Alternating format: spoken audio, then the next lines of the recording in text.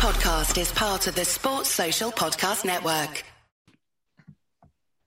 Hello and welcome to a new episode of Talking Snooker with Phil Haig and Nick Metcalf. Once again, talking about the game we all love. And today really is all about you. It's time for another Your Views episode when we take an in-depth look at all your correspondence. So, hello to you, Phil. We've managed to strip out all the really testing questions, haven't we? We just left ourselves with a nice, easy one. So, that's presented. Exactly. We're recording this on a Monday morning, so it's not the time to be challenged too hard. Yeah, hello. Nice to be here as always. Seems like it's been a bit of a quieter week than we've been used to recently. We've been used to these big, dramatic ends to major tournaments. So, not that the WST Pro Series isn't important, but it seems to have been slightly more relaxing this week. Yeah, I certainly agree with that. And I think we have got, actually, I've seen the calendar going forward. We have actually got a day off snooker in about October 2024. So that's not bad. We know they kept us going quite nicely. Oh, I'm going to be bored that day. I'm not going to know what to do with myself. Well, Bill, as you know, it's always a delight to be with you. But we are delighted to say it's not just us two here to debate your excellent correspondence. We are also joined by the snooker writer Michael Day, the creator of the QView website and community, who now works with several Q Sports organisations and contributes to the sport's governing body, the World Professional Billiards and Snooker Association. Michael, it's so nice of you to join us. How are you, sir? Hello, and thanks for having me. It's a real pleasure. Yeah, I'm not too bad. Yourselves? Pretty good. Pretty well, thank you. Yeah. And you know, as we did with David Caulfield, who joined us a few weeks ago, I love reading everything you do. Even on Twitter, your love for the game shines through. So I'd like to know a little bit first, if that's okay, about your background in snooker and what gave you that very obvious love of the game. Yeah, well, probably typical of a lot of people in this country and sort of worldwide. It's the love sort of started from my family. So my first memory of snooker was back in 1992, and I was around my grandparents' house, and I've probably never seen snooker before on the telly, anything like that. And it was during the Crucible. And I remember, I don't know if it was my dad or my granddad saying, "Oh, Michael, look at the TV." And the BBC was showing a repeat of Jimmy White's Maximum, his 147. Now, obviously, back then in 92, Maximums were a lot rarer. So I think the BBC was sort of, showing it, in between intervals and every chance they could. I remember looking at this TV and seeing the screen table and all these coloured balls, and that was it. I was hooked forever. I'm signed up, and my love affair just sort of carried on from there. Really, obviously, like I say, Jimmy was making the Maximum, and he's been my hero ever since. I've been a huge fan of Jimmy, and I think my parents said every time we used to go around my grandparents' house, they used to give me like pieces of fruit. It's like pieces of like oranges and apples and stuff. And I used to put them on the floor, and I would use my nan's crutch or walking stick or whatever and hit the pieces of fruit around the floor. So straight away I was addicted to the game. And from there, I obviously played the game. It was interesting because where I'm in Plymouth, they hosted the British Open there for several years. So that was brilliant. So I could watch snooker live very, very quickly as well. So I played snooker. I still play snooker, but obviously not as much as when I was younger. Don't think I'll be world champion anytime soon, unfortunately. I think that dream's gone. But just a fan, and done a bit of everything really. I've organised. I work with my local league as well. So I was competition secretary for several years. So I'm involved sort of at a local level. I've obviously written about the sport. I've done a bit of commentary. A bit of a jack of all trades, really, or jack of no trades. I don't know how to put it, but just absolutely, love the sport and completely addicted and in love with it. Oh, well, that's brilliant. Have you come to terms with the fact that Jimmy might not win the world title yet? Are you like me, still retaining, that little dream going forward? You never know. He's only got to string 9 or 10 wins together, isn't he? Well, he done well in the Gibraltar Open a few weeks ago. He did really well. It's strange because, well, when I was younger, I mean, it used to mean so much. I mean, in the 90s, I mean, several times. I mean, Hendry. I mean, I remember 1994, for example. I mean, that's an absolute heartbreaker. I still can't watch that black now in the side and frame. I still wince a little bit. And I remember cry my eyes out, literally going to bed. Mum putting me to bed that night before that final, and just cry my eyes out. And every year, although now it's not so emotional, but every year when Jimmy does play in the World Championships, there's just a little, oh no, it's World Championships again. But the times where Jimmy done well, it's fantastic. And who knows? World Championship around the corner. I find it amazing how many times do you hear people say that they started their first love of the game was because of the colours of the balls. That comes up quite a lot, and it seems such a basic thing, but it's so true, isn't it? If you're a kid, it's just really eye-catching and sort of it ticks a box with people, doesn't it? Yeah, I think it's a very visual sport, isn't it? You look at the colours, and straight away I was sort of like, what's this? You can't not look at the screen and wonder what it is. And obviously we know about the story about how snooker was one of the things behind colour television. They brought snooker in to test colour television. So maybe there is something in that. I don't know. But also the sound of the balls, the clicking of the balls. And it's a very I don't know how to describe it. It's you can see the expressions, the emotions on people's faces as well. Whereas with other team sports, faster paced sports, perhaps you can't pick up on that. So there is a human element to snooker as well. It's a completely different sport to so many other sports we see on television. Yeah, absolutely. I mean, yeah, and so many good points there, Michael. I was obviously, putting all our legs about Jimmy, who was very much my hero as well. The really sad thing about that 94 night, among many things for Jimmy fans, he'd actually played brilliantly before that decider. And that's never remembered, probably rightly, because the story is he missed the black. But the irony is, I don't think I've ever seen Jimmy play better under pressure. That night, he was making tremendous clearances. You can see I'm not over it, and I'm not really.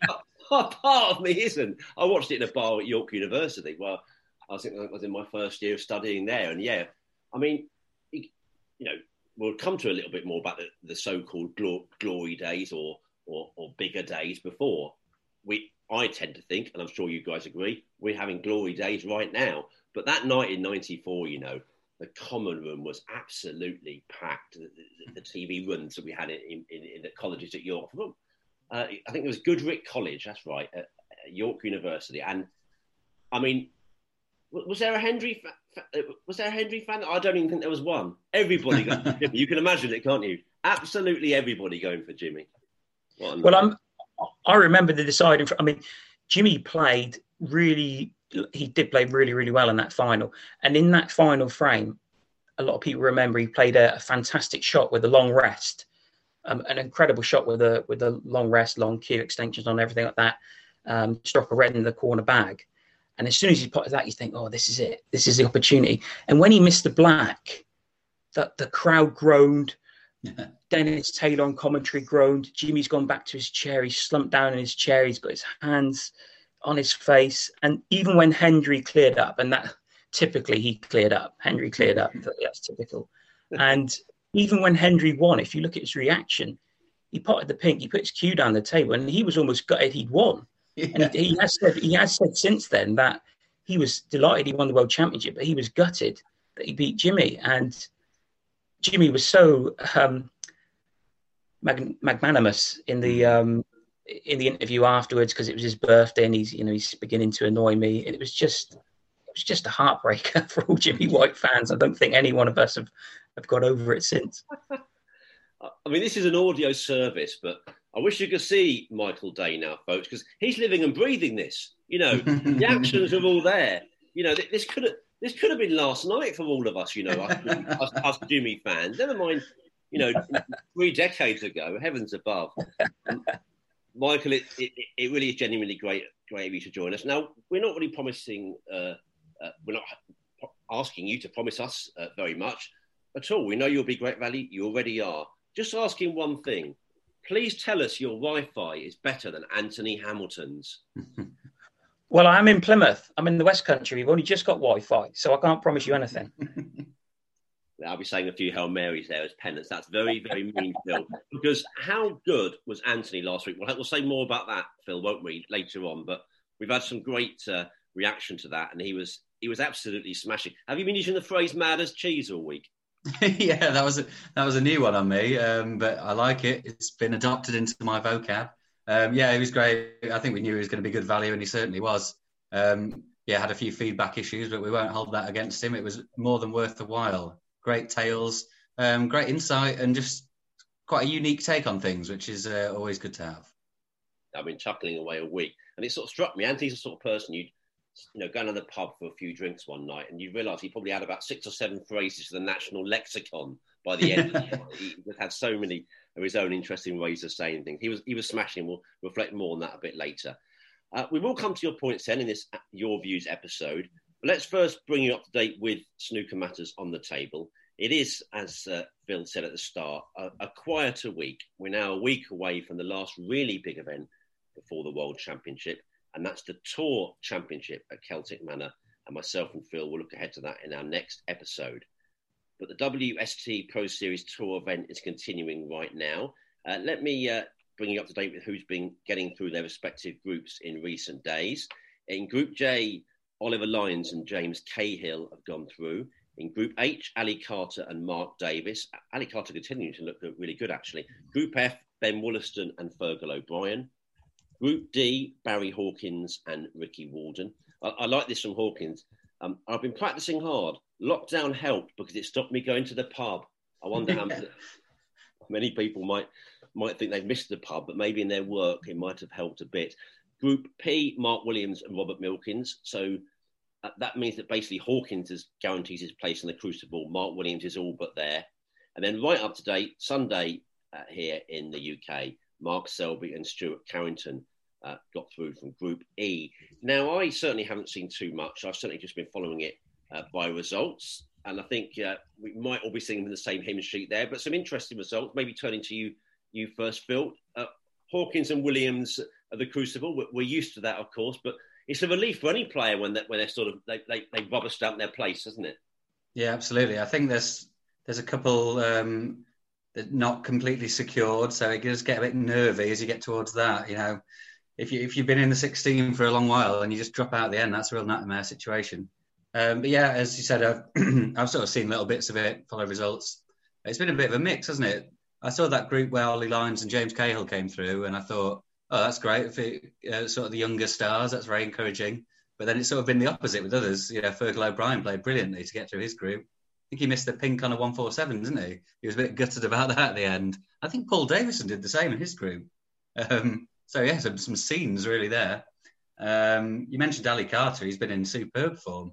A lot of sort of shorter format matches, but since the new year, one of the form horses really. So he's one to look out for at Sheffield in the qualifiers. But yeah, some interesting stuff. And because it's ranking, and it's not big prize money, but I think there are some important bits sort of low down the rankings. And Stuart Carrington getting through is quite important for his tour survival. I think he should be fine now. But yeah, great stuff for the guys getting through. We mentioned it last week, how it's sort of almost seen as paid practice, but great stuff if you're doing well, and it's going to give them a lot of confidence heading to Sheffield. Anything you'd like to highlight, Michael? I mean, when I used the word filler, when I talked about it last time, a couple of people took offence, but I didn't really mean it in a rude way. I just think it's something that's been sort of invented for this season, and I think it's sort of, we should be grateful really to keep the show ticking over. But I'm hoping, in a way, it is filler. We're back to sort of other events, including Chinese events next season. But have you seen anything or heard anything that's interested you at all in the last few days? Well, a point on that is it's live snooker every day. So as snooker fans, we don't have to tune in every day, but snooker's there. And for the players, like you say, it is sort of paid practice. And they're there for a day and they can earn a good little bit of money there. If you qualify, I think you're on $3,000 or $3,500, and then obviously do to the next stage. But for a day's work, a couple of grand, it's not too bad. And it's a good opportunity for some of the lower ranked professionals. They get to play other top players, and some of the results have been interesting. Most of the top players have gone through. If we look, we've still got Ronnie O'Sullivan today, Judd Trump tomorrow. It's going to heat up later this week when the second phase. And I think the final group phase with the group of 8. I think that'll be quite interesting. I'll tune in for that quite a bit. But yeah, obviously it's an event because of the circumstances we're in. We probably won't see this type of event again. Hopefully, I don't mean that disrespectfully to the Pro Series, but hopefully we'll go back to some normality in the near future. Mm-hmm. No, definitely. And I think it's sometimes we can all be a little bit defensive. I've seen a lot of the sports I see about almost worried to say you're not watching it. You don't have to follow the sport every single week intensively. In fact, I've been obsessed with football all my life, but I find now, unless I'm covering a game for my work, I might have it on in the background for radio or see clips at the end, because, we like those peak moments and we all want to get really into the Tour Championship, and we all will. But, so it's good to sort of, sometimes pick and choose what you watch. And even committed fans like us, we don't watch every ball hit in the season, do we, Michael? No, it's very difficult to, especially with snooker on every day of the year. Well, it seems like it anyway.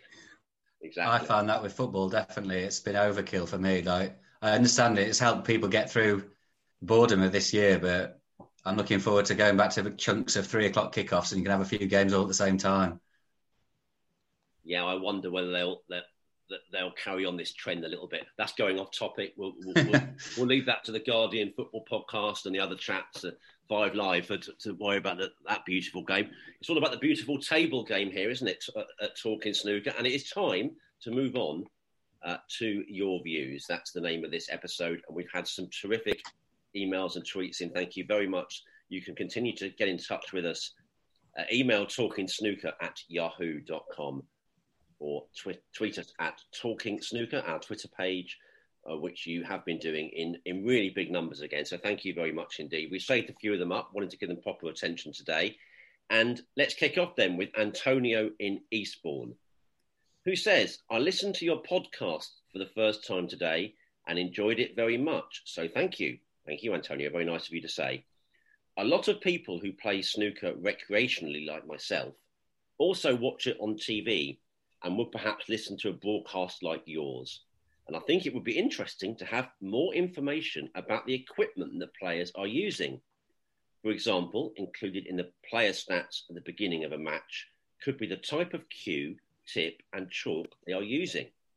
As snooker players, we spent a lot of time deliberating over and caring for our equipment, so I think it would be appreciated. What do you guys think? Best wishes, Antonio. Brackets, itching to play and start of any table time for about a year now. Cue oiled and re-tipped, raring to go. I love that last line. Nice little turn of phrase there. It made me think, I really am quite an irregular snooker player. But even I am thinking, God, I could really do with a game of snooker. So those guys that the chaps that play all the time, you just think, God, we just wish you back to the bays as soon as possible. We know how much you're missing. I know, Michael, you've already mentioned your player, so you must certainly feel that. I'm not a big one for equipment. Perhaps I'll say that a bit more shortly. But I'm certainly not against this idea as well. Anything that adds to the knowledge of the collective knowledge of the game must be a good thing, mustn't it? I think so. I mean, it's an interesting one because in the last couple of years, there's really been an explosion in different tips, chalks, other things like training aids, other sort of snooker paraphernalia. I mean, we talked several years ago about how snooker's not changed in 100 years, but we are seeing gradual sort of technical things. I mean, the introduction of this new Towering chalk, for example, seems like a lot of the tour are using that. Going back to what the correspondent said there, it's interesting because I remember I watched quite a lot of darts, and I remember, I don't know if Sky do it now or ITV do it now, when at the start of the match where you have like a player's profile, it would say that the brand of dart, the weight of dart. I'm not sure if they do that anymore. So it's interesting. Obviously, in other sports like cricket, you can see what type of bat they're using because obviously it's plastered on their bat. Tennis, football, you can see by the logo, the sports logo. In snooker, unless you sort of really know the players, you don't know what type of cue you're using. You don't know what type of tip they're using. So perhaps there's something in that at the start of a match to perhaps say what they're using. I don't know whether that infringes on certain things or not, but it's an interesting one, yeah. Yeah, I think that was what I thought when I saw this question, the darts thing. I think they still do that. It'll just say, 22-gram unicorn or whatever. And I don't think we need to go into like very, very fine detail all the time. But yeah, I think that would be interesting at the start of the match. Say what make a cue they've got, what it's made of, how long they've had it maybe. I found that interesting recently. How there's been a lot of chopping and changing of cues, more so than in the past. It seems like anyway. I think people maybe have just got a bit bored in lockdown and need to entertain themselves with something. But yeah, that's interesting how, some players have one cue for 20 years, some have had 15. So, I think it's maybe an underused sort of stream of information, I guess. And yeah, if there are any benefits to a certain type of cues that are over others, that's quite an interesting topic, isn't it? I guess it's all down to personal feel more than anything. But yeah, definitely room for more talk on it. Yeah, I mean, I'd go along with that. And interesting you say about the cue. I remember very clearly from my snooker youth growing up, and everyone on television, they would make an enormous deal. If a player lost a cue or had some sort of damage, it was like, the cliche of losing an arm. It would like, God, it's going to take ages to get back now with a new cue, to get used to a new piece of equipment. But you're right, they do change them more now. And, I don't really know the reason for that, apart from the fact that,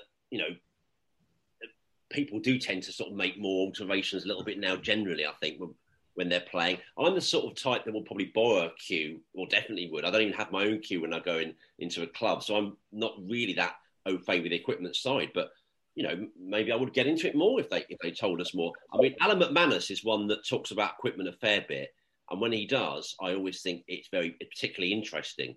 But it struck me that I've been hearing some voices forever and a day, and I've never heard them use anything technical, really, any kind of phrase about equipment. So it's interesting. The chalk, as you say, Michael, the new chalk that a lot of them, the players do say it cuts down on the kicks, don't they? They say they have fewer kicks now. They insist by it. And there's evidence there for that being the case, isn't there?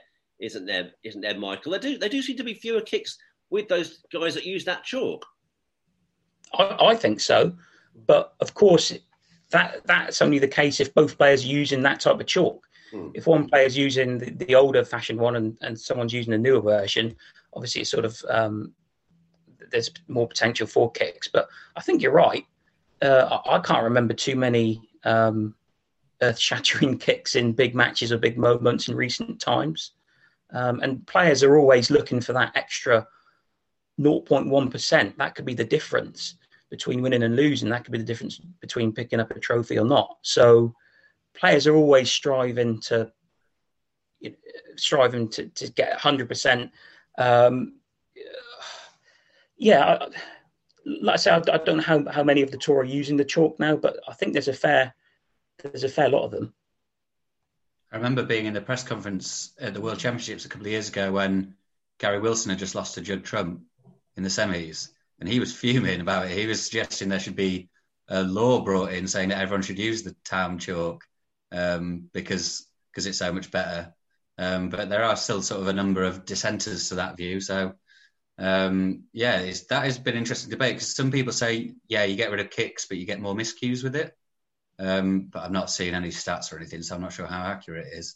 I think when, this sort of chat is great for our level of snooker fans. I know when at that World Championship, I spoke to my sports editor and said, there's been all sorts of chat about this chalk. Do you want me to do anything about that? And he was like, absolutely not. I think for people outside of sort of hardcore snooker fans, then chat about chalk is a bit too much. That's a really nice journalism moment there. Sorry about the delayed laugh. It just sort of struck me. Yeah. We're more into who said what about who and who. Who slammed who, please? I was at that Gary Wilson press conference as well. I always will remember that for how.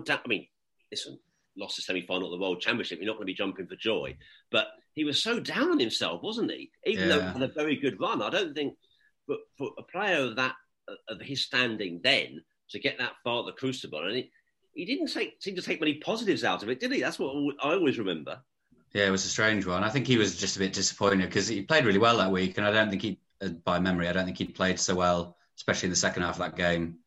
And maybe Judd Trump wasn't the Judd Trump that we know now, so maybe he thought it was a better chance to win than it actually was, really, because we didn't quite know how good Judd Trump was at that stage. No, absolutely. Well, Antonio, thank you very much indeed, and a really interesting question. Please get in touch with us at any time. And as I say, we all wish you and all of us back to a snooker club soon, because there's a social element, isn't there? And it's an obvious thing to say, but it's not just about playing; it's about getting together with our friends. And we just hope that can happen as soon as possible.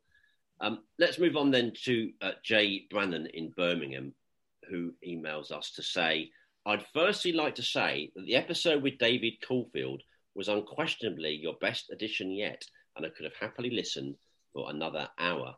Thank you very much indeed. David really was excellent value. We'll hopefully have him back one day if he'll have us. My previous email about outstanding snooker commentators saw me refer to Phil Yates as Dudley's finest.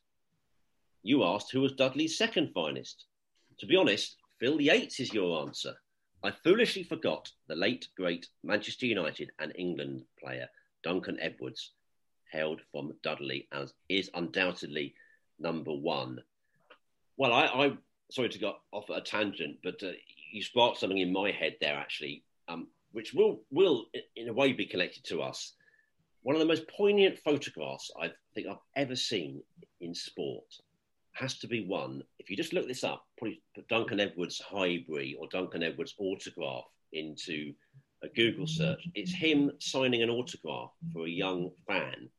And it's actually Manchester United's last game on English soil. It's at Highbury, so you've got that lovely, wonderful old ground. The clock ends in the back of this photo. And United actually won 5-4. And then sadly, they went to play a European Cup match in Belgrade. And then on the way back, unfortunately, a number of people died, including Duncan Edwards in the Munich air disaster. So it's an incredible photograph. It would be not good anyway, but it's so poignant. And the reason I say it's connected to us is that we love old images. And we put an Alex Higgins one up on Talking Snooker, didn't we, Phil? I think you've probably seen it as well, Michael, in recent days.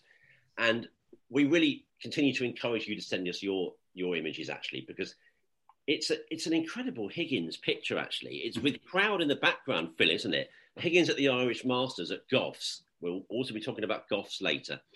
And what I liked about it was, I think it was the Bayswatch account that made this point.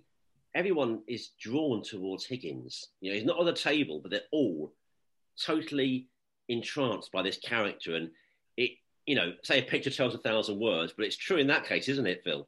Yeah, that was a really good point that was made there by Bayswatch. Yeah, he's the action, even though he's not at the table for sure. Great picture. Really enjoyed it. No, it was smashing, and we continue to ask you to please send us your pictures, your memories from the past. We'd love to share them if you'd be so kind. Sorry, bit off topic, but back on a little bit. Jay talks about more people from Dudley that are famous. Rhiannon Evans, snooker's own. Sue Lawley. I've got a terrible feeling that you two might be a bit too young to know who Sue Lawley is, but maybe won't go into that. Is that true, Michael? I've heard of her. You've heard. Okay, I don't feel so bad. Lenny Henry and Sam Allardyce. Well, now that would be quite a dinner party, wouldn't it? It would be Lenny doing most of the talking, wouldn't it? Probably. Although Sam wouldn't be a shrinking violet, but anyway, more on Rhiannon Evans later. We've got quite a lot of little tangents going on here, actually. But Jay makes his main point about the future of Marco Fu. This is his really serious point. Marco is currently positioned outside the world's top 64 and is on course to be relegated from the tour unless he enters the World Championship. I know he's not playing due to COVID, but if he still wants to play, do you think he should be awarded a wild card for next season? In my opinion, Fu is the best player to not win a Triple Crown event. Apologies to Dave Hendon for that term. That's a bit of a podcast crossover here. I don't think we need to have our correspondents worrying about what David thinks about the term. Goodness me. It's something of a snooker mystery as to why he's not achieved more when you consider he's 10th on the list of century makers and has one of the best temperaments I've witnessed? Well, I feel, Phil, that you should answer this. Now, Jamie sent this to us a few weeks ago. We were holding it back. But there have been more developments on that story in the last few days, haven't there? Yeah, so he has been given the invitational card for next 2 seasons because, he would have dropped off tour largely because travelling from Hong Kong was either impossible or as close to impossible for him to make it work. So he hasn't been playing all season. And he's been, quite, I think it's universally seen as a good thing that he's been given the tour card. Great for the game, great player, great bloke. That has been sorted now. So he'll be back next year. He'll be coming over with Onyee as well, of course, who's also got the tour card. I'd say there is an argument that some people have made that invitational cards shouldn't be given to anyone and everyone should go to Q school. So that's another way of looking at it. But I reckon the majority of people think it's a good thing that Marco's been given his card. I would agree with that. I mean, he is a delightful player, Marco Fu, isn't he, Michael? So graceful. That's the word that I scribbled down here, on and off the table. And we're missing him, aren't we, frankly? Oh, I completely agree, him getting a tour card, and I don't think there was much doubt about him getting a tour card. It's also, we can't forget, before the issue with coronavirus, he had an issue with his eyes. I think he had surgery on his eyes, and obviously that played a big part in him slipping down the rankings as well. But he's a brilliant player, and he's a fantastic ambassador as well. And let's be honest, that's the main reason why he has been given a tour card. He's very popular in Hong Kong. I believe he has some sort of title that's very similar to the MBE in this country. Fans over there have followed him a long time since he came on the professional circuit in '98, I think it is. Obviously, he's won 3 ranking titles. And also, you talk about invitational tour cards. They gave James Watton 3. James Watton has had 3 invitational tour cards, and again, that was a lot to do with the effort he put behind snooker in Thailand and the explosion in that region of the world. So they've kind of set a precedent, really. If you're going to give James Watson a tour card, I think you've got to give Marco Fu one. You look at the Hong Kong Masters, for example, a couple of years ago. I think it was only the top 8 invited, but it was an incredible atmosphere. The stadium was absolutely packed out. They love their snooker over in Hong Kong. And on a commercial side of things as well, I think it makes complete sense to have Marco Fu back on tour. And it's interesting, before I logged on today, I saw the ex-snooker player David Rowe on his Facebook page. I'm not sure if you guys saw it only a couple of hours before. There was a picture with Marco Fu and Onyee, and apparently he just watched Fu make a 6-minute maximum break. So quite clearly, Marco's still got it, and I look forward to him going back on tour. It'll be fantastic. Yeah, I did see that picture, actually. I've seen a few updates from David over there. It seems like Marco's been knocking in maximums on a regular basis. So, yeah, he might not be match sharp, but practice is going very nicely for him. Yeah, I mean, I have a little connection with Marco Fu because he won the World Amateur in '97, I think it was. And I think it was won the World Junior as well. And he'd become professional in '98, 99 season. And his first professional matches were at the qualifying school at Plymouth Pavilions, where I live. And I remember these qualifiers, I mean, there was rows and rows of tables. There was these cubicles. The room was full of tables. And Marco just kept winning day after day after day. And I remember watching him, and he was a cut above the players around him. And I remember that season he got to the final of the Grand Prix. I think it was his first professional event. He qualified for the Crucible in his first year. Marco is complete class. And like you say, he seems a really nice character on and off the table. So he'll be welcomed with open arms, I think, when he's able to come back over from Hong Kong, hopefully next season. Mm-hmm. Yeah, and I think it's a decent point from Jay about, if I can use that big 3 term, one of the best players not to win one of those. There's probably a few in that category, frankly. And I guess it relates a little bit to what we were saying to Anthony Hamilton last week, when someone wrote in and asked whether they think Anthony is underachieved, which he kind of said yes, but actually also I've been at the top, in and around the top, as he said, it's not the top. I know we joked about Hackney and Reading, it's not the top. You're not number 53 or number 36 in Reading. It's the whole world. And it may be a little bit like that with Marco Fu. He's been a professional a long time now. Yes, he probably should have won more with his talent. But, he's had Ronnie, Higgins, Williams, going back before, people like maybe Stevens and Robertson, Selby. It's difficult, isn't it? So, sometimes we are a little bit like, oh, they should have done this, should have done that. But yeah, I mean, I guess Hawkins would be in that category as well, wouldn't he? Of being one of those that nearly won one of the big three. He'd be another one that comes to my mind. But it's not. It just shows, Michael, that you can have brilliant careers and yet still not won one of those most treasured events because it's so bloody hard to do so. I think he has been in the era of O'Sullivan, Higgins, Williams. And if you look at his record, he got to the final of the Masters. He's got to the final of the UK, lost in the deciding frame, wasn't it, to Sean Murphy when Murphy fluked that pink. He's been to the one table setup twice before at the Crucible, lost a couple of really close games. One was to Selby. I think the other one was to Ebden. I can't remember what year. Was it 06? Can't remember. He's also made a maximum at the Masters, one of only 3 people to have made a maximum at the Masters. And he's had a great career. I mean, he's been at the top of the game for a couple of decades. He's certainly a player that people celebrate. But yeah, there's a lot of players who fall in that sort of category of players who haven't won a Triple Crown event. I think Ali Carter is another one as well. Obviously, he's been to the World Championship final twice. Perhaps could have said maybe Stephen Lee when he was on tour. Perhaps he would have been another player. He won 5 ranking titles, I think. But certainly Marco Fu's in that discussion of the best player not to have won a Worlds, UK or Masters.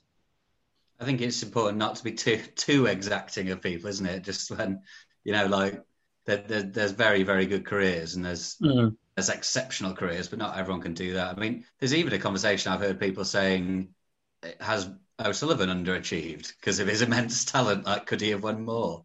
But I mean, how far do you go with it? If the most successful player ever has possibly underachieved, then, maybe we should cut people a bit of slack. I've seen that actually as well. In a funny kind of way.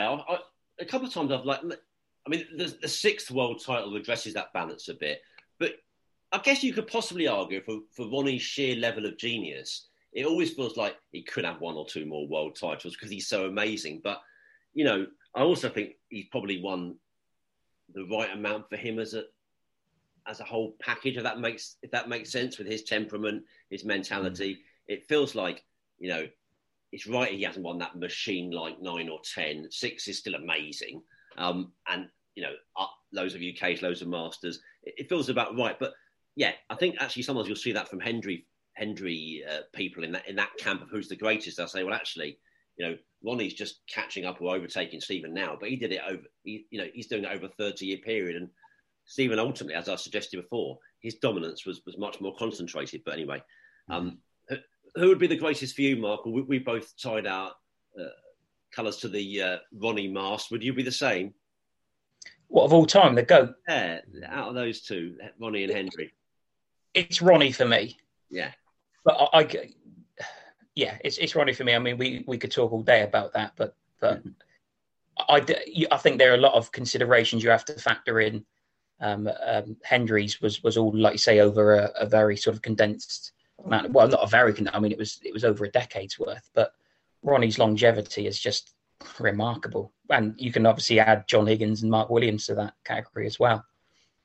And as you said, Phil, let's enjoy those greats while we can.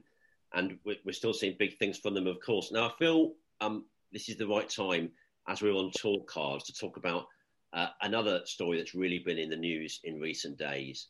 And that is that the aforementioned Rhiannon Evans and On Yee are being given 2-year talk cards starting next season. Real recognition there for World Women's Snooker.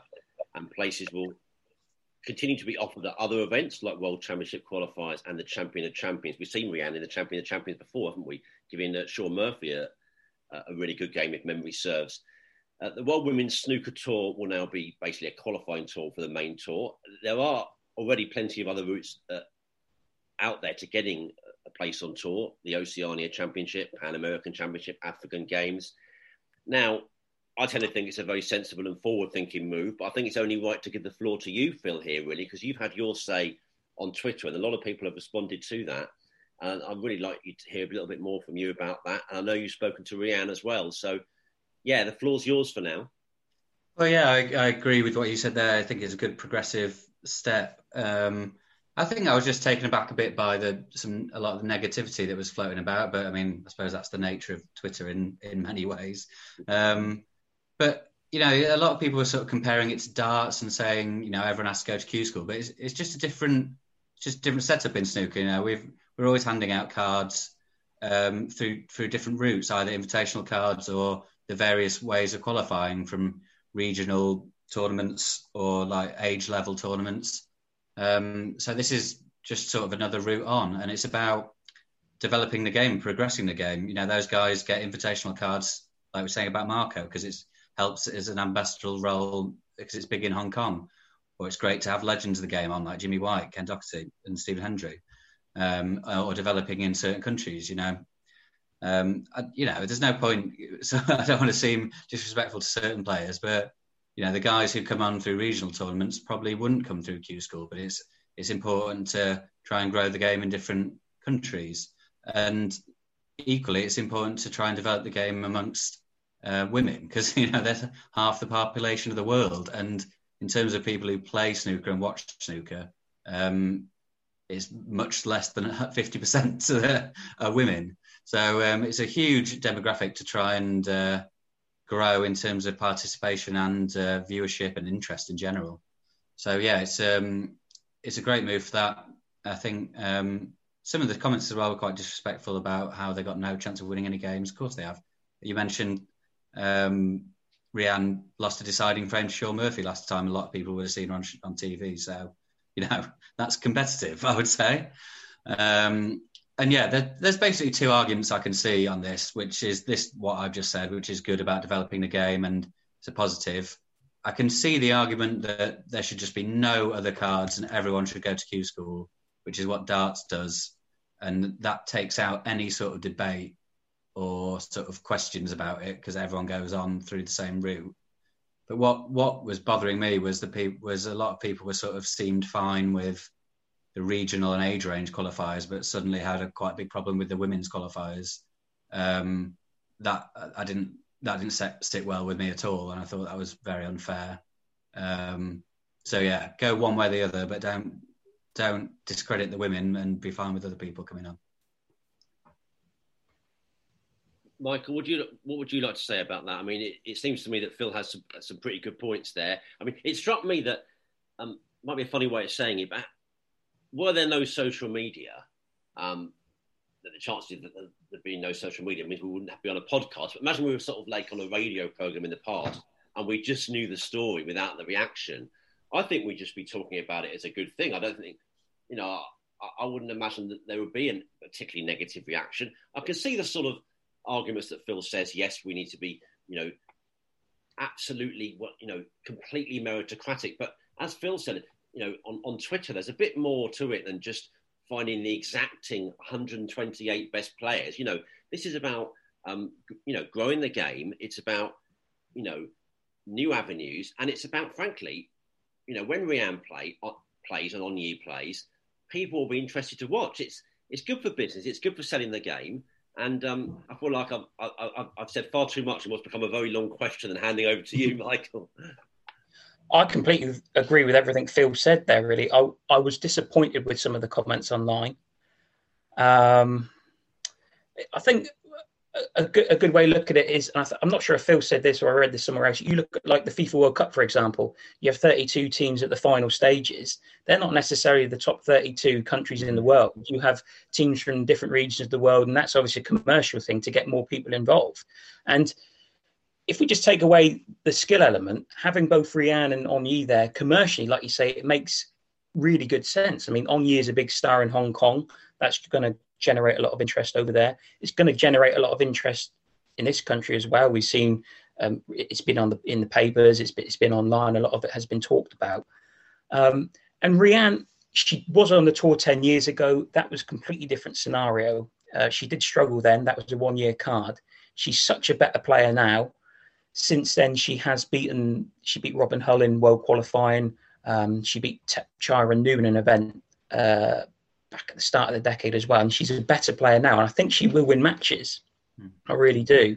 I think she's good enough. And World Women's Snooker, the Women's Tour, have done some fantastic work over the last few years. They've really encouraged women and female players to play the game.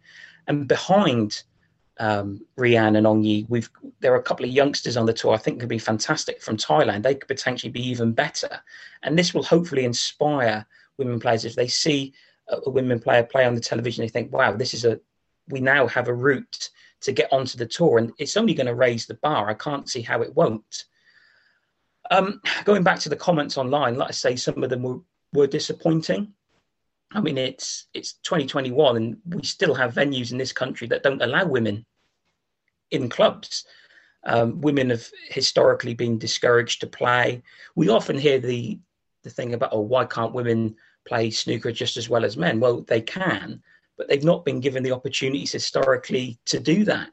I know women who have been in snooker clubs and feel intimidated playing in an event or practicing. And we need to, perhaps that's more of a society thing, but by having sort of women on telly playing professionally, it sort of normalizes it, if that makes sense. I don't know if that's the right way to sort of describe it, but I'm all for it. And, good luck to them. Really, really good luck to them. I think that's I totally agree with that, really. And the FIFA World Cup point is brilliant, actually. That if it was just a meritocracy in that exacting way, you'd have at least half the teams from Europe at the World Cup, if not more than half. But it's not like that. There are more teams from South America. There are more teams from Africa. There are more of the more developing parts of the football world, and you could argue, quite clearly that snooker could have done this some time ago. I seem to remember Phil Yates at one time saying that he felt that the top women players, Alison Fisher would have been a top player then, wouldn't she? But back in the sort of 80s and 90s, getting why didn't they get a place in the Masters? So this is not a particularly new thing. You're right. It's 2021.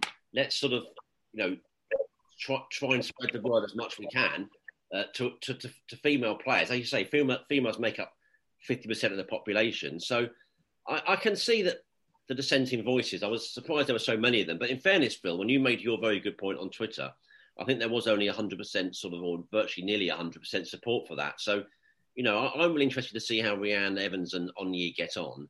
And, I know Jason Ferguson spoke to you as well. And he was very happy and said, this is a really big step for us. So, I think it's generally a positive thing.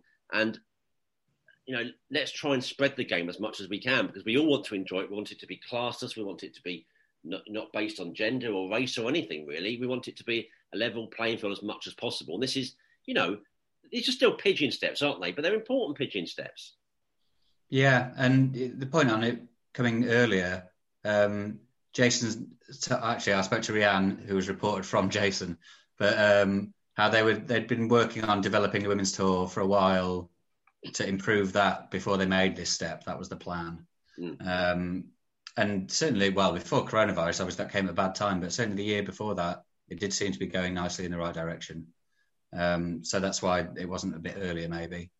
But yeah, I mean, another point on sort of the negativity on it, there's two players on tour with tour cards this season that have played one match combined between the two of them. So if we replace them with two different players, no one's missing out on very much. So I think maybe everyone just needs to calm down a bit about that. But I think they probably have now. And especially, if they win games, then everyone will get on board very quickly, because I think a lot of people's sort of complaints about it was, they wouldn't be good enough to get through Q School. But if they prove that they are, then, that'll shut up a lot of people.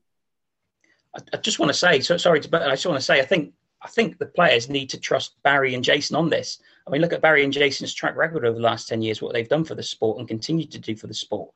This is their decision. And if having women players on the tour benefits the tour as a whole, if that sort of generates interest, if that generates sponsorship income, then that benefits everybody. So I think it's very important for people to remember that as well. Yeah, I think that sort of go to Q school thing, I can see that being a player's argument completely, because that's the sort of the most fair sporting argument, isn't it? Everyone gets the same shot, and you're most likely to get this right, the best players through. So I can definitely see why players think that, but it's important to think of it from a administrator's point of view, or the governing side of it. Because it's not all about the direct sporting side of it necessarily. Well, if you also look as well, you talked about the darts beforehand. Obviously, Lisa Ashton, she got a tour card through Q School, but the main story of the last couple of years has been Fallon Sherrock when she won a couple of games at the Ali Pali. Now, she got through a women's qualifier. So there were 2 places in the World Championships via this women's qualifier. Lisa Ashton got one, she got one. So people weren't complaining then, she's got in the tournament because there's a women's qualifier. Look what happened when she won 2 matches at the Ali Palace stage. It exploded, didn't it? Now she's on television. We see her doing adverts, things like that. That could be Rhiannon or Onyee. I mean, that would just be fantastic for the sport, wouldn't it? So people need to keep their minds open, and this is a great opportunity for them. Mm-hmm. Yeah, definitely, and it reminds me of what you were saying earlier about the chalk question to your editor. I mean, that World Championship that Fallon Sherrock did very well. It reminds me, the early stages. If you were to sort of say, I think Michael van Gerwen's had a sort of routine-ish win. I think Adrian Lewis has won. It's like, might give you a few lines. Fallon Sherrock wins. We've got a page lead. Now, hopefully, that won't always be the case, because it will become more normal that Fallon Sherrock and others do well, and then we won't have this thing. That's a big thing in racing, actually, which is one of the most, getting towards more of an actual equality now. And the female jockeys are saying, well, we're not female jockeys, we're jockeys, which is absolutely correct. There's still an element of them being called female jockeys, because it's still a bit unusual, historically, for women to do very, very well in the sport. But it's all about what you said, Michael, about given the opportunities. And it's all very well to say, forever, they won't do very well, they can't win games, they can't do this. Well, let's give it some time at least. And, competing on the tour regularly against men is only going to improve that, isn't it? And then hopefully not just Rhiannon and Onyee, but more to follow in the years after. But I think we're all singing from that same hymn sheet there. Mm-hmm. I sometimes think it's good for business if we're all disagreeing, but so far we're all... Should we sort of fashion some spat here, Phil? Maybe not. It might be good for ratings, but no, we're pretty harmonious here, aren't we, so far today? Yeah. Pineapple on pizza. No, by the way. I'm actually all for that. So yeah, there we go. There we go. No, I'm with Michael on that. Very weird. Only belongs with cream or ice cream or something for afters, not on a pizza. No.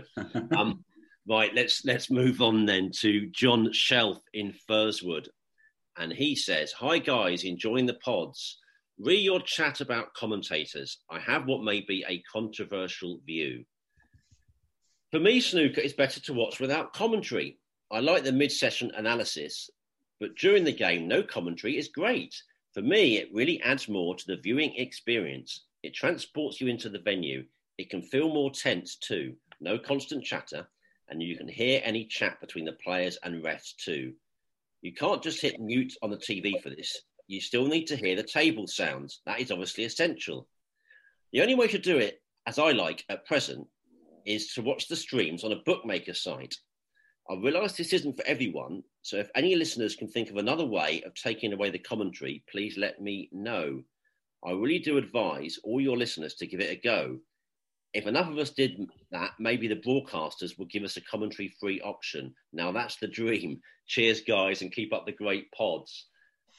Who maybe wants to go first on this one? Phil, sir. It's verging on a controversial opinion, isn't it? Saying that no, commentary is better than commentary. I do watch like a reasonable amount of games like that. The ones that are sort of on the outside tables on bookie sites, because sometimes there's one that, interesting looking game that isn't on the main table. It's all right, but I wouldn't say it's better than with commentary. I do find, because quite often I'm sort of working at the same time, so it's very hard to sort of keep track of a game that you're watching in silence, because you're not always looking at it that closely. But yeah, no, I think there's a good mix to be had, isn't it? Obviously, certainly in long games, there are quite long periods of silence anyway, and that can be nice for a bit. But no, I don't quite go as far as John's view and thinking we need to scrap commentators entirely. I think they do add something. And Michael? Well, I think it's personal preference, isn't it? Commentators, you see people online on Twitter talking about certain combinations on the BBC or Eurosport or ITV. I prefer having commentators commentate on the game. Although it's interesting what Phil said there. I've been watching quite a lot in recent months on the Eurosport player. So if you're watching Table 2, there's no commentary. There's just the sound of the arena sound. And I remember watching Jordan Brown versus Mark Selby at the Welsh Open last month in the quarterfinal. Now that was on Table 2, and that didn't have any commentary. That just had the sound of the balls and obviously the referee. And the climax of that match, the way it was in the deciding frame, it was so tense without the commentary. It was an incredibly you could really feel the tension, especially with it going down to the black. And I think Jordan got to the stage where Selby needed to, snookers on 2 occasions. Selby got them, and obviously Selby missed the back. There was something to that. There was an element that I've not really experienced before. It was fantastic. But in general, I prefer commentators. But I do know there are people online who would prefer without. So it's interesting. But like I say, if they want to do that, there are sort of avenues. You can watch games without commentary. I think Eurosport Players one. That's really good sort of value for money. And there's obviously other bookmaker sites as well. You can watch outside tables. But yeah, I guess it's whatever your personal preference is. Yeah, good way of saying it. I've never really heard anyone say that, I don't think, or not much in snooker. I've heard it a lot in football. People say they get driven mad by the constant chatter, and they'd love to have a no commentary option for that. But I've not heard it too much in snooker. I mean, I genuinely love sports broadcasting, and I sort of always have, really. I've worked in broadcasting myself, and I wrote a series about sports broadcasters, so I really do tend to love the voices we hear. That's an important part of, I think, the sort of general snooker and sporting experience for me. But I know we had a brief chat before, didn't we, Phil, about this pod? And I was sort of saying, we were both saying really about how, you don't particularly like when there's a lot of silence sometimes now. And it reminded me, it's hard to sort of, get over the change in trends. And, when I was growing up, sometimes they'd be silent for so long, sports commentators. The one that came to mind was Dan Maskell in tennis. Literally like 5 or 10 minutes, brilliant rallies, players diving around, volleys at the net, brilliant. Oh, I say. And that would be it, all I say. But, but the trend slowly became, we'll talk a lot, we'll talk all the time. And it's almost like, yeah, maybe not justifying why they're there. It's a different way of saying it. But we were saying that, weren't we, Phil? And the trend is now for them to talk. We almost expect them to sort of analyse nearly every shot, don't we? Yeah, I think getting the balance right is important, isn't it? I think silence is very important, and certainly not just speaking for speaking's sake. But yeah, that how you describe that tennis. I mean, it happens. It's bound to happen in sort of long form games, isn't it? It happens in cricket sometimes, and it happens in the snooker. But I just find it sort of, you don't notice it for a while, and then you sort of zone back in, and you think they haven't said anything for absolutely ages here. So yeah, I think silence is important at the right time. But I wouldn't want to go back to those days where it's just sort of 10 minutes or so with nothing going on. But yeah, as Michael's saying, it's personal preference, isn't it? Yeah, but some of the true greats have always known, certainly historically, to use words sparingly, and particularly in cricket, Richie Benaud comes to mind. He would make every word count. But then again, as time wore on, perhaps even Richie would have to talk more because as time has progressed, commentators do, seem to constantly fill the airspace with their views. But anyway, I love broadcasting, John, and hearing commentators. John doesn't necessarily. I'd like to hear your views, please. We'd like to have your views on that. Please email talkingsnooker@yahoo.com or tweet us at talkingsnooker. And Monique Limbo, who's always welcome to contact us on this particular podcast, she has a range of views and is a real font of knowledge. So we have a few from her here. Here's a thought about the big upset tag for the Welsh Open final. The bookies were making Ronnie a massive favourite, and the pundits went along with that. I don't get it. Even before the match started, I thought that was crazy. Yes, I made Ronnie favourite on experience, and because he had played well and looked up for it, but not a massive favourite, not after the way Jordan had beaten Mark Selby and backed that up with a proper demolition of Stephen Maguire. What do you guys think? I think it's a valid point you make, Monique. I personally think that it was right that Ronnie was a really big favourite for that final, because he's been doing it for decades and Jordan had never been in the final. So I can see what you're saying about Jordan playing well that week. You know, and maybe we should have thought, yeah, he's going to take that into the final as well. But I personally thought that was about right. I mean, what about you, Michael? Yeah, I think it probably was about right. I mean, before we start, actually, a point that I don't think many people have brought up about Jordan Brown is obviously he's in his 30s, but this is only his fourth season on tour.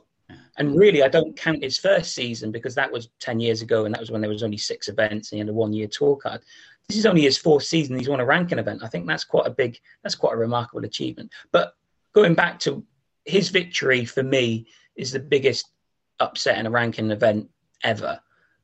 We talked about sort of Dave Harold in 1993 and perhaps Karen Wilson at the Shanghai several years ago. But what Jordan Brown done that week at the Cowick Manor was remarkable. And he'd climbed so many mountains to get to the final.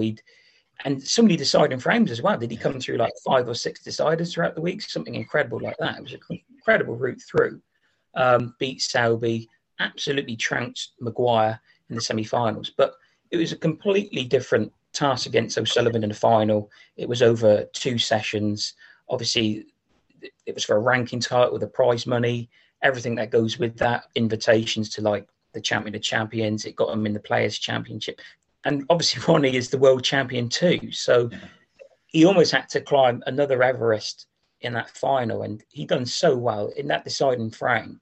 That break into the deciding frame was utter class. To win it in one visit, that's exceptional. And it is one of the most remarkable snooker stories ever, in my opinion. But going back to the odds,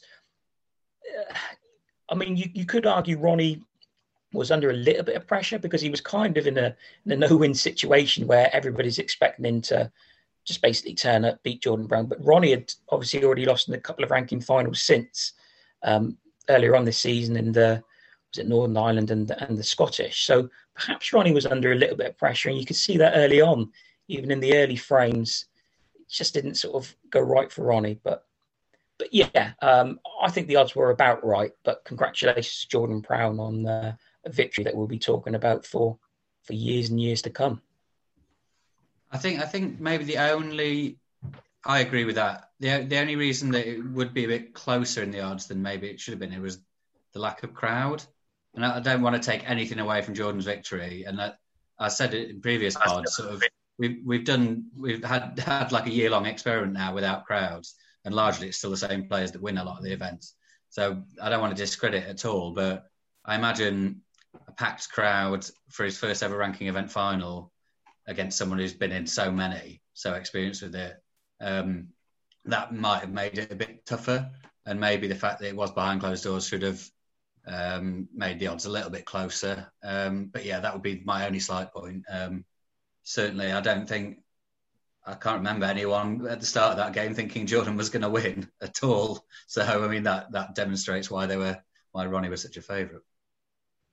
Yeah, no, it's all very good points there. We're still getting people tuning in to our Jordan Brown episode, Phil, and that just shows, people, are still reveling in that tremendous story. It really was one of the great stories, as Michael said there.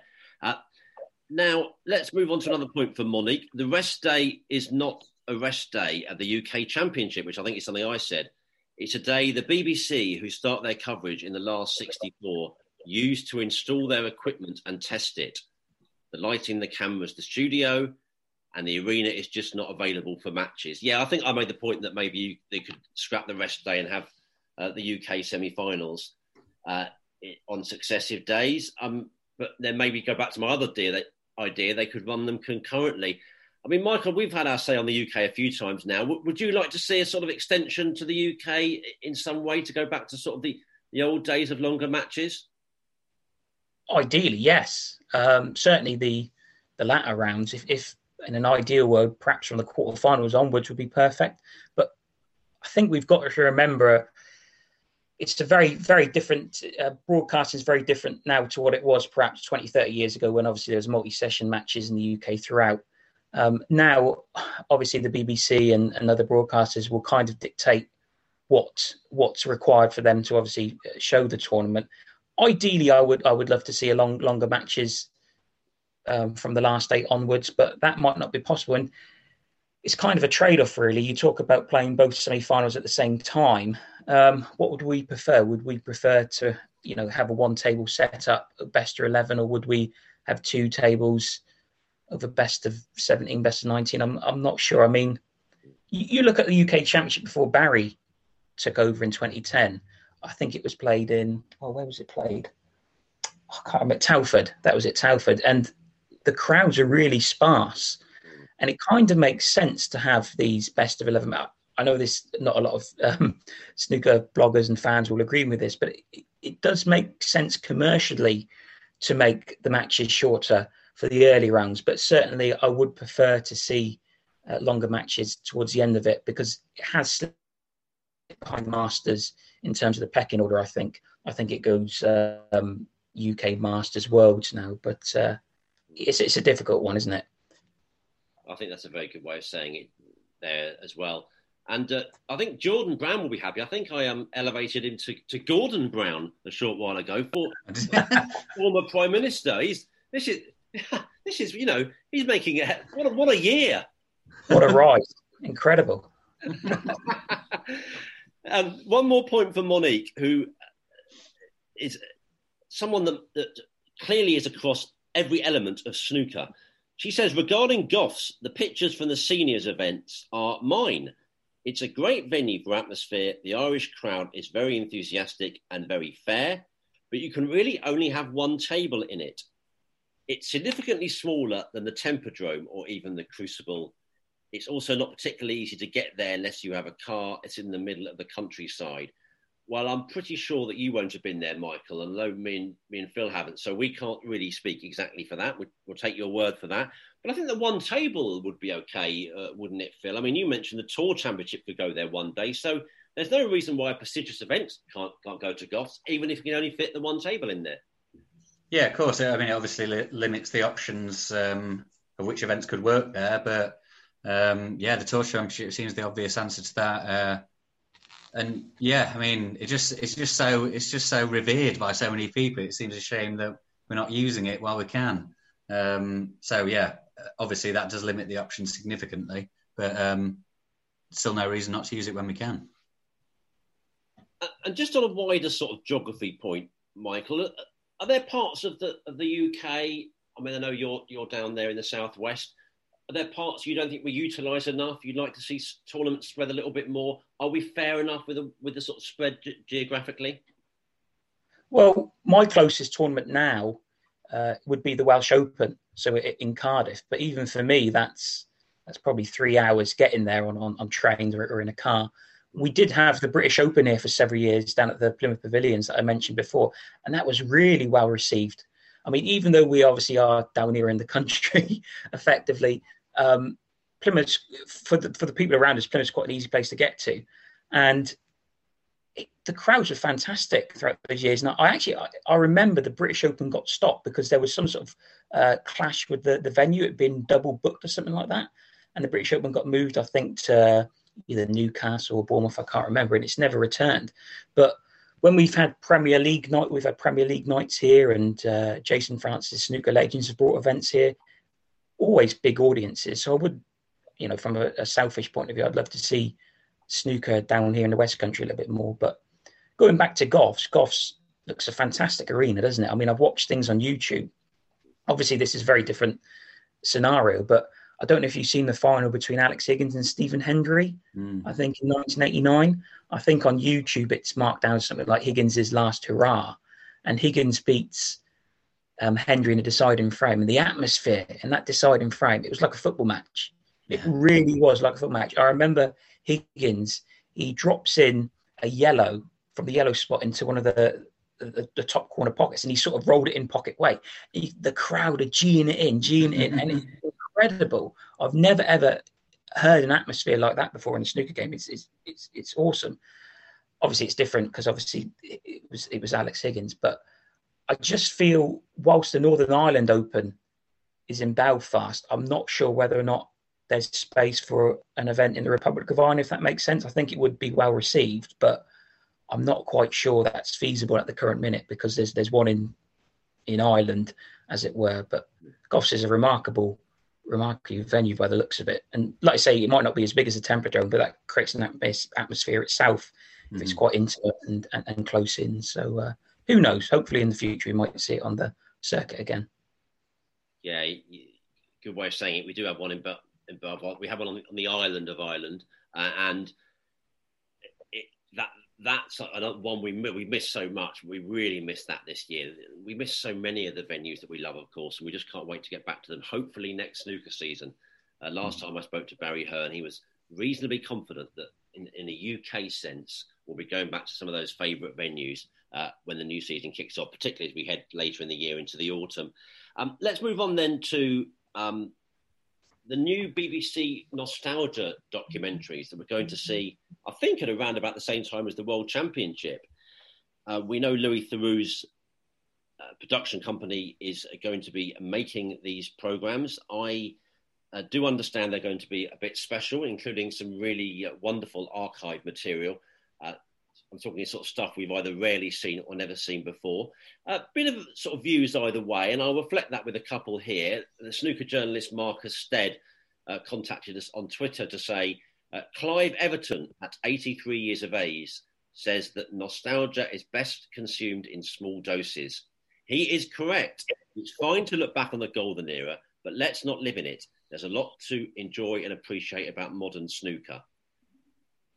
Whereas Better Q says, always need to appreciate the history of the great sport, in my opinion. I think in 30 or 40 years' time, there will be documentaries on Ronnie O'Sullivan, so I see no difference. I'm all for these shows. Now, Michael, I saw you had some interesting views on this on Twitter, and I think, you know, I don't want to put words in your mouth, you say, but maybe sometimes you think we might talk a little bit too much about those old days. Well, I'm going to be a bit of a hypocrite here because I will watch this new documentary. Of course, I watch it, but I did put a few things on Twitter, and did get a bit of reaction. I didn't mean to be disrespectful to anyone's opinions or anything like that, but I just feel this documentary, for me, we're not going to learn anything that we don't already know about the 80s. And whilst it was a golden age, it was basically the first age of professional snooker. That makes sense. Before that, obviously, snooker, the World Championship, had been played since the 1920s, but that was the first stage of snooker. And I'm very appreciative of all the players and the exposure, the foundations they've laid for the modern game. But I just feel there is a danger perhaps of looking in the wider media, looking back instead of forward. And we're in a golden age now where more countries, more players around the world are watching, competing in our sport. And I just feel as if to the outside world, they might think, oh, the glory days of snooker have gone. Look, they're reminiscing at the 80s, etc. And you do have to say as well, there are some bad things as well to come out of the 80s. And some people have images of snooker that will stick forever. And I think that's sometimes detrimental to when we're trying to get sort of sponsors into our sport. I don't think it's so much of a problem in other countries, but there are certain businesses that, I don't know, kind of think snooker, it's had its day. We don't want to get involved with that. So that was just my point. And perhaps it's a little bit deep. Perhaps I got too deep with it, but I'll still be watching it. And I'm a big fan of Louis Theroux as well. So, I'll still be watching it. But look forward instead of back. Yeah, it might be one of those where it's more for casual fans of snooker that just will enjoy that sort of reminiscing, or maybe people that don't know much about snooker at all, and they see that as sort of the most interesting part of it. But yeah, it's a funny mix, isn't it? You don't want to dwell on the past, and you're right about that. I really agree with that point you made about the image of snooker, because it does need to move on from that on a commercial basis. But I'm certain it will be an enjoyable documentary as well. I'm sure through doesn't make much bad stuff, and it's about snooker, so I'd be watching it whoever was doing it. But yeah, it's a funny mix, but I'm sure it'll be enjoyable. Yeah, I mean, maybe I'm being naive, but I think people sort of get the nuance now. I mean, if this is going to go down the route of, snooker was special, only special then, and, the 18.5 million for the black ball final, and, there's no characters, then it's wrong. It's not a great thing. But I think people see the nuance, hopefully, that the old days were special, but so is the game now. And again, I hope I'm not being naive. I hope people can maybe watch these documentaries and think, actually, there's a snooker tonight, isn't there? Let's put that on what's happening in the game now type thing. I'm really looking forward to seeing them. I'm a big fan generally of sporting nostalgia, snooker nostalgia, so I'll really look forward to it. But while I think about it, a few people have pointed out that actually Eurosport have got a documentary on last year's semi-finals. So that's a nice counterbalance. And that was possibly the greatest day in the history of that tournament, the World Championship, and maybe even snooker. It was, so extraordinary. So, let's talk about the old days, Phil. Let's talk about last summer as well, eh? Yeah, I mean, that's beautiful compare and contrast, won't it? We'll see how they both come out and what they look like. But I mean, yeah, what a day that was. Absolutely superb. It was. Now we're ticking down towards the end, folks. So thanks for sticking with us here on Talking Snooker. Your company is always most welcome. We are going to bring you some reaction to that Anthony Hamilton episode. What a delight that was. And thank you so much reaction. We've had stories on Eurosport and in the Express, and I know on Metro as well, Phil, courtesy of your good self. The phrase "mad as cheese" is spreading like wildfire throughout snooker and beyond. And let me just read a few of the comments out. Universal praise, we're delighted to say. A cluster of Reds, who's always a very valuable voice in the snooker community, says, just finished, and it was a really excellent listen. Quite refreshing to hear Anthony talk about such a variety of topics, so candidly and with a laugh. A fantastic discussion and questions from both Nick and Phil. Really enjoyed it. One from Iranu, who says, this was a brilliant podcast. Anthony was great and wonderfully honest as always. Good to hear clarification of the World Championship withdrawal as well. I feel like Foldsey and Hendon deserved a mention when discussing good commentators, though. Well, I think we've both, myself and Phil, have said that's our number one duo, and virtually everyone else that's written to us has. So those two are getting their dues, don't worry. Phil Seymour, the announcer, says, lovely to get a mention on Talking Snooker with Nick and Phil. Thank you, gents. Great work as always. Superb guest in Anthony Hamilton. Always an interesting bloke. Thumbs up. We love those, Phil. It's turned the emoji into words again. The old cut and paste. Michael Hughes says, great choice of guest. Interesting and honest interview from a legend of the game. And, I think it just shows, Phil, that, Anthony might not be the biggest superstar in the history of the game, but heavens above, what stories he has to tell. And I think we're both probably in agreement that he would be a good addition to the commentary box, wouldn't he, in the future? Yeah, absolutely. Yeah, I mean, he's incredibly well respected within the game. I've known that from sort of the interviews I've done with him in the past. Everyone is hanging on every word, really, and he didn't let us down on this medium either. And yeah, if he's got to get involved in commentary or punditry. And hopefully this has helped push that forward a bit closer. And as someone pointed out, we did over 100 minutes with Anthony, and we didn't mention his nickname, which I think we thought afterwards, oh my goodness, no, we didn't. That was a bit of maybe a faux pas. But I thought, I'm quite proud of ourselves in a way. We don't want to do the obvious thing here on Talking Snooker. We like to go a bit off-piste and not mention something that probably you'd think would come to the forefront at some stage. But Michael, did you listen to the Anthony Hamilton episode and what do you make of him as a snooker character? He's pretty priceless, isn't he? Oh, I loved it. Hamilton for PM. He's brilliant. Absolutely fantastic. He's another player as well. He's been in the game, for nearly 30 years now. So, it was a really, really good episode. I really, really enjoyed it. And I don't know anybody who's had a bad word to say about Anthony Hamilton. And hopefully he'll still be on the tour in the future. But if he does fall off and doesn't want to go back on it again, I'm sure he has a career in punditry or commentary, because I'll certainly be tuning in. Yeah, amen to that. A couple more lines for you then before we wrap up. World Snooker Tour have confirmed the story I broke a few weeks ago, that the World Championship will be used as a pilot event for the return of fans to sport. Now, it's obvious already there are going to be different reactions to that. Anthony Hamilton told us last week he thought it was effectively madness. He doesn't agree with it. And that's fine. You'll need to have a test this time before going into the Crucible. Some people will have been vaccinated by then. Some people won't. Let's maybe not go too much in the pandemic side of it. But it feel like we are going to have fans there, and not everyone will agree. But, from a pure sport point of view, health must come first. But from a pure sport point of view, for posterity, it's nice to know that when someone wins the tournament, they'll be doing it in front of people and not at an empty Crucible, which would have been, let's be honest, a pretty sad sight. Yeah, definitely. Look, it's got to be safe, and it sounds like it will be. It sounds like there's more measures this time than there were last time in terms of testing and everything. But yeah, it'll be a huge morale boost, I think, to have the first crowd of the season at the World Championship. It'll make it feel all the bigger of an event, and it'll be great. It was a real sad time for sort of the guys making the debuts last year in front of no one. And yeah, I mean, I know a couple of them, like Elliot Slessor especially, I spoke to him just before the tournament last year, and he sounded like he didn't even want to go and play in it. It was really that, it took the edge off that much. So yeah, from a sports point of view, superb.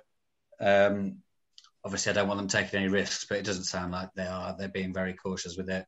And yeah, so it sounds like a positive, but I wouldn't be surprised if there is quite a lot of caution in terms of people going. I'm sure tickets will sell, but there'll be a few people who aren't quite ready to go back yet, and that's absolutely fair enough. So we'll see, yeah, but it's something to look forward to, I think. And Michael, have you got anything to add to that? I mean, maybe put on the spot a bit, but would you decide to go if this is definitely going to be a pilot event, or would you sort of play it safe this time? I looked at the article that World Snooker Tour released a couple of days ago, and it looks very, very thorough, doesn't it? It looks, it looks very well planned, and it's science based. So we have to trust the science. Would I go? I think it's great that fans will be there for the players. I mean, you look at the World Championship. I go back to darts, which is another one of my passions. You look at the last World Darts Championship, the Ali Pali. It was a bit sad at the end with Gerwyn Price lifting the trophy up in front of nobody. And last year it was fantastic that we were able to get fans in for the final, because that would have been really sad with Ronnie lifting the trophy aloft with nobody there. I would go. Yeah, I mean, because it's science based, the government have been involved. We have to trust that. It's not just something that Barry Hearn has on a whim sort of set up himself and all this and that. It's part of a proper plan. And I think we should be proud that snooker, once again, is being part of trying to get audiences back to big sporting arenas, both indoors and out. So, yeah, let's trust the science. And it's great that fans are going to be there. Even if it's not a full capacity, we will have an atmosphere there, hopefully, throughout the 17 days this time. Yeah, and it's sort of fair to sort of say, isn't it, that snooker, as you suggested there, has been at the forefront, really, in the pandemic era. And that probably may not have been true of past regimes, I think it's fair to say. I mean, snooker was the pretty much one of the first to start off. I mean, when I've spoken to Barry Hearn, he's been absolutely vociferous in saying that snooker's been brilliant with all the protocols, up there, but he says better than Premier League football. He says it's absolutely exemplary. And I'm sure that record, he's not likely to talk it down, is he? But I'm sure that record is, and what happened last year must be a factor as well. So we'll look ahead to that and look forward to that and keep an eye on that as the weeks build up to the Crucible, now just a month away. And of course, qualifiers, even shorter time away, and we're going to have 2 extra days of those. Another newsline that's come through with best of 11 matches for the first 3 rounds, then best of 19 for the last round. So that magical period of Sheffield snooker is nearly upon us. And you know what? I think for a lot of fans, they love the Crucible, of course, but the qualifiers are just sensational, aren't they, Michael? For the essence of snooker, the essence of drama, you almost can't beat that qualifying, can you? Oh, it's like a tournament in itself, isn't it? And there is so much on the line in those qualifiers. It's the last event of the season, and players, not only is it for the most prize money they'll play throughout the year, players are also playing for their tour cards. They're playing for their careers, essentially. There's so much pressure. When we've seen it at Ponds Forge or the Institute for Sport in Sheffield, the arena, there's so much pressure there because they're trying to qualify for the biggest event in snooker. They're playing for big money. They might be trying to keep their tour card. There is just so much on the line in that tour. I mean, for example, we talk about Jordan Brown. He qualified last year. He needed results in the qualifiers to stay on tour. If he lost, he might not have been on tour. He wouldn't have won the Welsh Open. So really, really big. And I really look forward to the World Championship, even though the early rounds have gone back to best of 11. That's a pity. Hopefully it will go back to best of 19 next season. But really, really looking forward to it. Yeah, I think there was that story last year when Jimmy won his first round game, didn't he? He beat Michael Giorgio. And obviously the story was Jimmy was getting close to the Crucible, but that meant Michael was off the tour. And that was, heartbreaking. I spoke to him afterwards and, it's just potentially the end of a career, but he's going to look to come back on. But, there's so many intensely interesting stories beyond just winning and losing snooker matches at those qualifiers. Actually looked like Michael's had a nice year. He's been posting on Instagram. He's been on a beach in Cyprus for most of it. So don't feel that bad for him. It's all right for some, isn't it? Nicer beach for Michael Giorgio. But let's, I think about wrapping up there then. Gentlemen, it's been great to be with you today. And myself and Phil will be back next time with a preview of the Tour Championship. We may be a day or two early. We're not always going to stick to Mondays. It's when it doesn't make sense, and it might not this time because we'll have so little value about a preview if we go then. So do watch out. We might be with you a couple of days early, but we're already looking forward to the Tour Championship, aren't we? I mean, it's established a precedent, hasn't it, the last couple of years for being absolutely brilliant, Phil. So, it's got a lot to live up to. Yeah, it's great. Top eight players this season as well, which really you don't get anyone who's not playing well.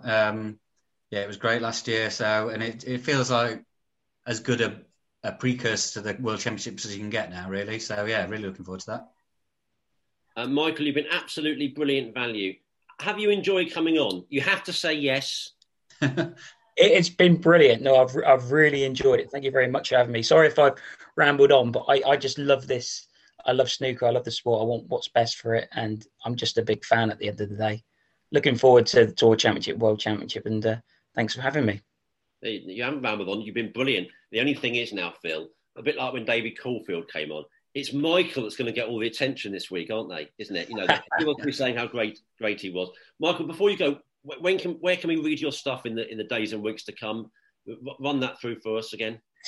Well, probably best nowadays is to follow me on Twitter. So I'm at ViewQ, where I put, like I say, I do contribute a fair bit to the WPBSA. So I report on amateur snooker around the world, and I've got a few things coming out this week that could be of interest to a few snooker fans. So follow me on Twitter or the QView Facebook page.